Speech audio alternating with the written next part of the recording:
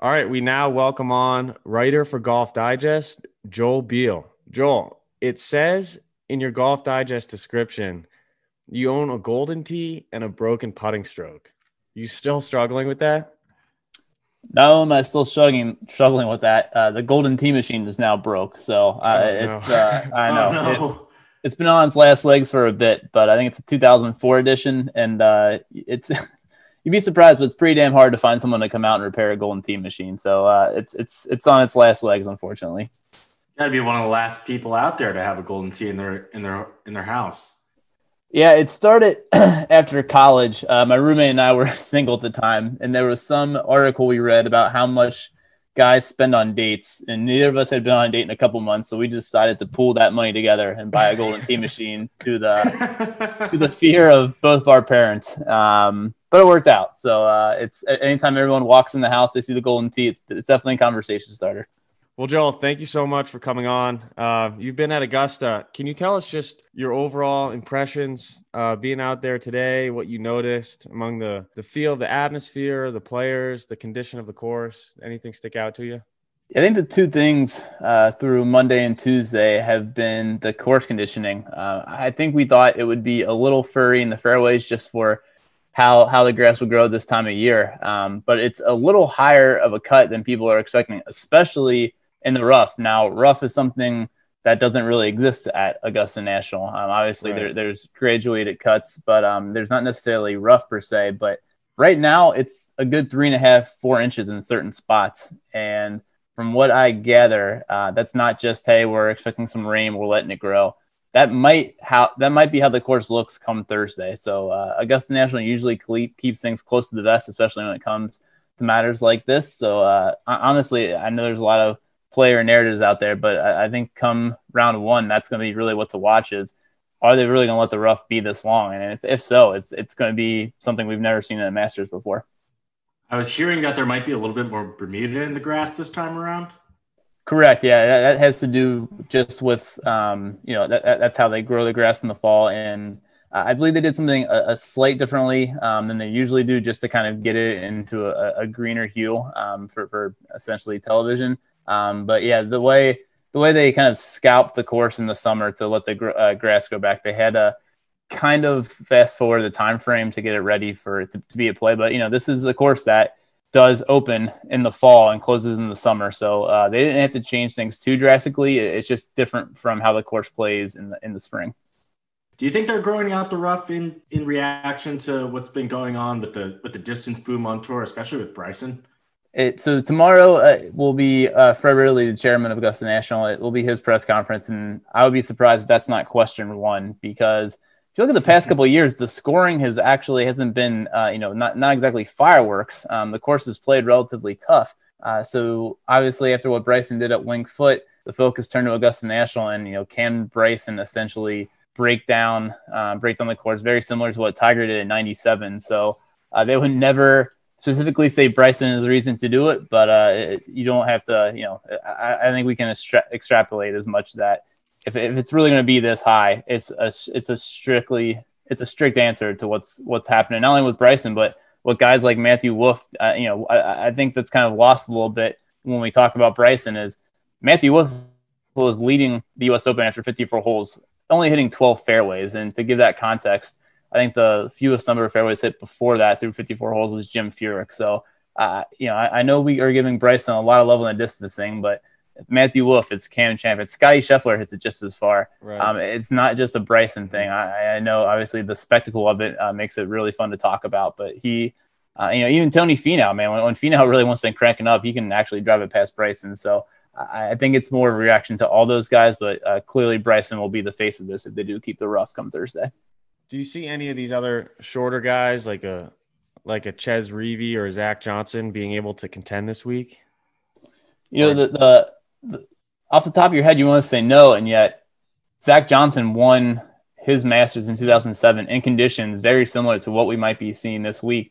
Very wet and very windy. Obviously, the course was not as long back in 2007, but I think that actually does bring some of the shorter guys back into play in the sense of it's easier to hit a mid to long iron into these greens if they're wet. That's kind of one of the reasons why shorter hitters have struggled. It's not that, you can kind of do whatever you want off the tees at Augusta National. You can kind of spray without impunity. The problem is, how do you kind of keep your approach on these greens? There's not only they're so slick, but they're pretty hard, at least in the spring. The past 2 days, I mean, I'm seeing guys stick 3-4 irons into places where usually the ball would ricochet 15, 20 yards past the green. So if the greens, and obviously they have sub-air systems, so maybe they're trying to deceive players a little bit. But I mean, the latest forecast has like 2 inches coming on Wednesday and Thursday, and there's only so much of that you can pump out in time. So if we get that much rain, man, I think guys are going to be throwing darts, and it does bring into play that kind of wave of players like the Reeves. Honestly, like someone like Jordan Spieth, guys who've been left behind a little bit this past summer. Do you think the Bermuda, especially around the greens, could let in some of those shorter guys who are maybe a little bit more wizards around the green back into the tournament? Maybe like an Abe Answer or a type of player like that. It's funny. It's playing so different right now, just from what guys are expecting. I do think someone like Answer, who came about 6 inches today from a hole-on-one in 12. I've never seen somebody the poor guy. He looked like he needed a hug. He joined forces with Molinari, and Molinari was kind of laughing off, but Answer was just crestfallen. But no, I think someone like Answer, someone like Patrick Reed, who really is the only guy in the past 6 or 7 years who won the green jacket without really playing that well in the second shot game. And heck, even Bryson, again, not to keep bringing him up, but if you look at least statistically speaking, what he did at Winged Foot, he was really good around the greens. Now, granted, different green complexes, balls will run away a little bit more here than they did at Winged Foot. But yeah, if it is as bad as the forecast is, I think some of these guys some of the short game will come back into play more so than in years past. Gotcha. And then kind of shifting towards, the biggest storyline of the week, it always will be. Have you seen Tiger hit any shots, or have you seen him out there playing? And what can you expect? What does Tiger have to do this week in order to contend? We know his putting has been a little inconsistent in his short game as well, but interested to hear your thoughts on that. Yeah, I think you just hit on it. It's the putting. Really, since the Zozo, he's losing almost a half a stroke around on the greens. And for a guy who used to be one of the best putters in the game, it's really disconcerting. I know he's tested with different length putters, has messed with the grip. This week he's using just the old standard Scotty. It really comes down to, how can he putt? Because physically he's fine. In years past, really, when Tiger struggled, it's usually been some type of physical ailment. So on the plus side, he's coming in, he says he feels spry, he feels really good. It'll just be a matter of, can he knock down some putts? I know it's oversimplifying it, but that's kind of the name of the game at Augusta. To win, I actually think this weather helps him a little bit. I don't think at his current game, he's a guy who's going to really contend if the score is 15 or 16 under. But if the weather brings the field back to maybe 7 or 8 under, that plays into his hands. He likes to play ugly. Right. And so it's funny. I think he's usually, you see Tiger, no matter how well he's playing among the top guys in terms of odds, he's relatively far back for Tiger Woods. So, for any bettors out there, I actually think there is a little bit of value in looking at Woods this week, just because he is kind of coming under the radar. Heck, I think we kind of forget that he's the reigning champ. I know it's 18 months ago, but it's no one knows this course better than Tiger. So, and that means he's seen it in good and bad weather. So I think he's the guy. Again, I wouldn't say he should be in the top 4 or 5, but I think he's going to surprise people at least the first 2 days. Especially, like you said, with the weather. He's a guy who can grind out pars and play ugly and kind of grit it out, especially with knowing the course so well. Yeah, if you kind of rewatch that Sunday round, there wasn't a lot of fireworks until really 15 or 16. He kind of just was around even par for most of the day and just kind of let everybody fall back to him. And, that's something we don't normally associate with Augusta National. But again, the past 4 or 5 years, the scoring is not as low as we think it's been. So by no means am I saying this is a U.S. Open venue. Although, again, if the rough stays as high as it is and it rains, who knows? But I do think we're going to see something maybe around 8 or 9 under. If that comes to fruition, I think Tiger is going to be in contention come Saturday. For the betting type golf fan, are there any value picks that stick out in your mind? He's burned a lot of people in majors in the past, but Tommy Fleetwood looks really appeasing. The way he hits the ball should translate extremely well to this course. And I know he hasn't won in America yet, then that's a bit of a leap. But yeah, he's a guy who I think is getting undervalued a little bit. Someone like Molinari, who I know he's only making his third start this year. Obviously, he took a lot of time off during the sabbatical to move his family from Europe to California, and his first appearance wasn't really that great, but played well last week at Houston. He's coming in with a little bit of momentum. This was a guy who was leading this tournament through 65 holes last year, and didn't make a mistake for the first 65. I mean, no, it was. And it's funny. I saw him today, and he looks a lot stronger than he did 18 months ago. And again, going back to playing dirty, I mean that's. His win at Carnoustie, that was everybody was falling apart that day, and he still steady. So that's a guy. If weather is as bad as it's supposed to be, he's someone who should be right there as well. I can't believe Matthew Wolff is still at like 30-1 last I checked. That might have dropped in the past couple of days, but I mean the guy finished T4 and runner up in the past two majors. I think he's someone to watch, even despite the historical struggle of guys making their debut at this tournament. Patrick Cantlay, it's funny. The last couple of weeks after his win, he's kind of jumped up a lit. But man, this course is suited to him. That you walk down the range, and so many of these guys have good swings, and you wonder why don't they win more. I think Cantlay's at the top of that list. I mean, he's got 3 wins. Obviously, he's one of the top 12, 15 guys in the world. But I mean, he was right there in this tournament last year, kind of under the radar. But he, at one point on late Sunday, I mean, he was right there with Tiger, Molinari, and Finau. So I wouldn't be surprised if he's there. And I know he's a divisive figure, but no one's really talking about Patrick Reed. And he's got an extremely good track record here, and his game's coming in pretty good form. So I wouldn't be surprised if you're looking at those guys who are kind of in that second, third tier outside of the Rory and Rahms and DJs and Brooks. I think that's kind of the guys you want to earmark. Totally. It's funny Cantlay's you say a good pick. I love Cantlay. I mean, you see what he did at the Zozo. Talk about having an unflappable swing, and he's hitting these bunt drivers down there. I mean, he was so steady. He's just playing textbook golf, and that's someone that we were talking about. That's like, hey, like look at this guy. I mean, more so than maybe any guy on tour, he is comfortable with his game. You with the Bryson boom, you've seen a lot of guys have to answer about distance, and they'll say the right things, but a lot of them are kind of experimenting either with longer drivers or adding weight to their frame or doing things to speed up their swing. Cantlay's already relatively pretty long, but I mean he's extremely comfortable in who he is and what his game. There's so much conviction. In fact, in times I think it's actually hurt him. He might have been a little overconfident, but he is at just a really good mindset at the moment. And when you think of majors, you're going to make mistakes at some point. And I think Cantlay sometimes learned the hard way. Sometimes you have to kind of fall off. Sometimes you have to really experience that hardship before you can succeed. And if you're looking for someone to break through, I think Cantlay's on that short list of, okay, he's got the game and he's got the mental disposition. Let's let him loose. With him, it always comes down to putting. I think that's what's kind of held him back in the past at majors. But as we saw a few weeks ago, the man can make birdies with the best of them. So he's someone I would be shocked if he's not within 3 or 4 shots going into the third round. Gotcha. I mean, people forget that he held the lead briefly on the back 9 last year. Yeah, and with really had without that much experience at the course. So sometimes all it just takes is one of those tournaments under your belt to get going. And for him, we say this with a lot of guys, but it does seem like a matter of if, not when. So he's someone, even if it's not this year, I think at some point he's going to be put on the green jacket. But yeah, he's coming in extremely self-assured. Let's put it that way. Any of the first timers that you have your eyes on? We mentioned Wolff at the top.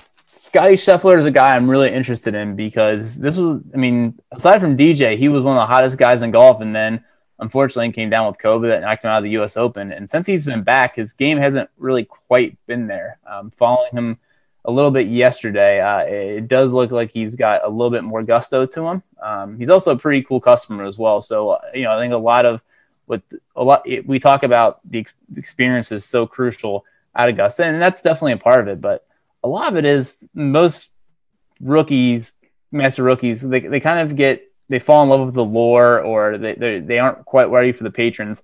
not having fans there this year is really going to benefit those guys, because it's right now it looks like a glorified pro-am. And even though these guys have been playing without fans now since June, I mean, this is the Masters. These guys who've been there are used to seeing crowds, and talking to a couple of veteran players, they're even just at the practice rounds, you would have, each green lined by, thousands of fans. Not having that is throwing these guys off a little bit. So, I mean, just like someone like Collin Morikawa, for example, he's played here before, but to kind of go at these lines that other guys can't see because they're so used to fans blocking them out, it's kind of giving them different angles of a golf course that other guys, since they've played every year a certain way with fans in certain spots, that they don't have, I don't say creativity, they just haven't seen this aesthetic before. Right.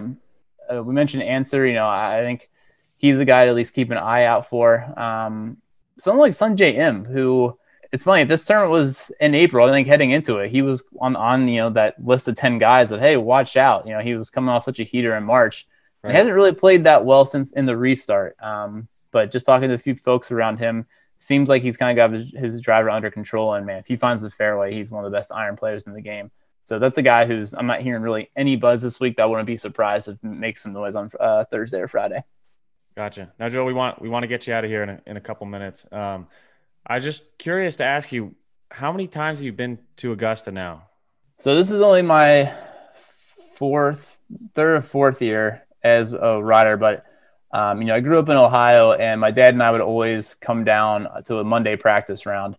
So I've probably been here, 15 times now. Oh, wow. So it's,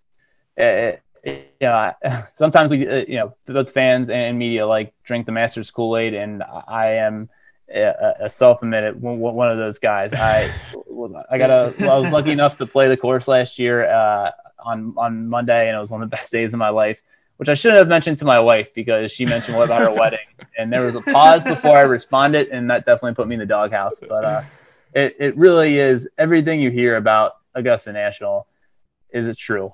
It really is just such a unique and special place. That the one thing that really struck me this week, and we were talking about this coming down, that without fans, a lot of these guys they'll be able to kind of free up, and there is a certain part of playing at Augusta that you kind of do have to play for the fans, and you want to play for the fans. But maybe these guys would be a little bit more serious. But then yesterday I saw guys skipping balls on 16, which is something for years they would tell you, yeah, I really don't like doing it, but the fans want it.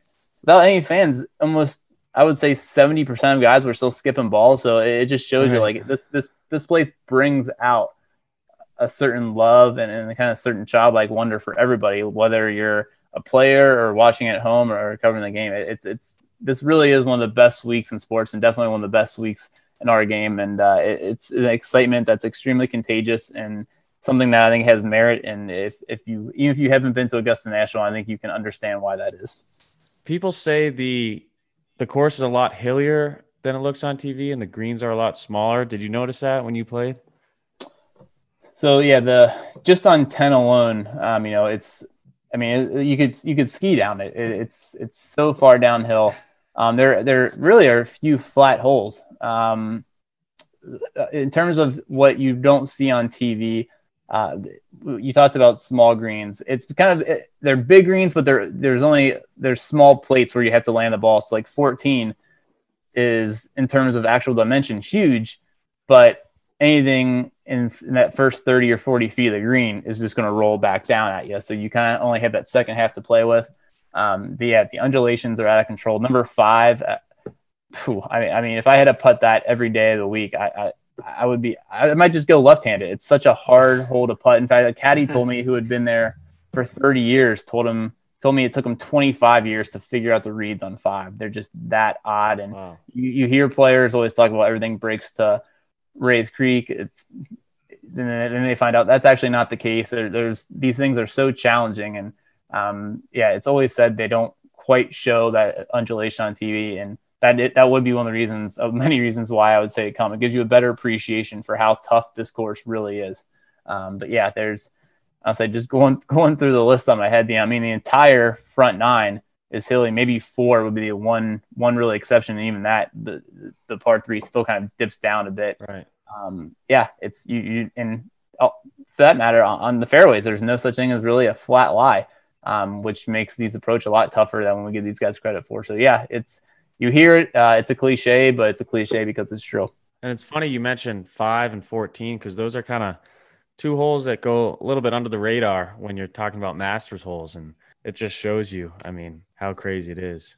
Yeah, five is one of the toughest holes in all of golf. It's listed at 490, but it's probably closer to 520, 530 since it's uphill, and extremely tough fairway to hit. And I mean, there's guys in the past who would lay up just because it's an easier shot 30 or 40 yards into the green than trying to land something from 200 to 210 out. And if you're short, middle or short, balls rolling back at you, and if the pin's in the middle or middle back, it's just extreme. I mean, a lot of guys actually will just throw it in the back of the green in the bunker and just hope they save par that way. And then 14, it's funny. Statistically, it hasn't played that tough, except last year it really was throwing haymakers at guys. And I think there is a little bit of you survived 11 and 12. Kind of have the easy birdie at 13, and then you've possibly eagle at 15 awaiting, and especially on that Sunday pin at 16, guys have really figured out the way to use the slope and get a birdie putt within 10, 15 feet that they almost let their guards down a little bit on 14, and you just can't do that. It's not necessarily the hardest hole to drive, but if you're not in the right position, it's scrambling for par, and it's if you're on the right side of the pin, you're kind of looking at 5 at best. So yeah, you're right. It's a hole that it's kind of just basically known for what it's not. Right, it's the only hole in the course that doesn't have bunkers, but it definitely packs a punch. And many a tournament that has been lost there under the radar because guys didn't take it seriously. Well, Joe, thank you so much for coming on. We appreciate all your insights. Super fascinating. Last question before you go: who's winning this week?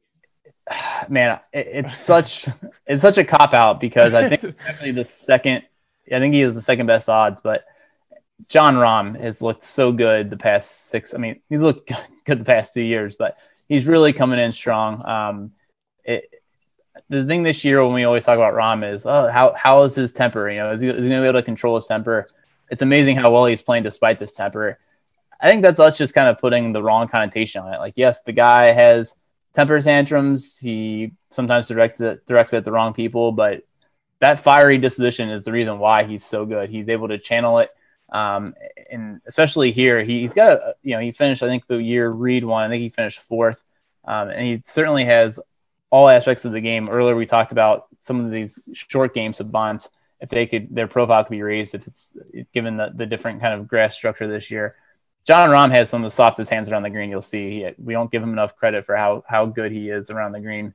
There's just no holes in what he has. And man, I'll tell you what, that'd be a heck of a birthday present for him. I think Rahm is my guy.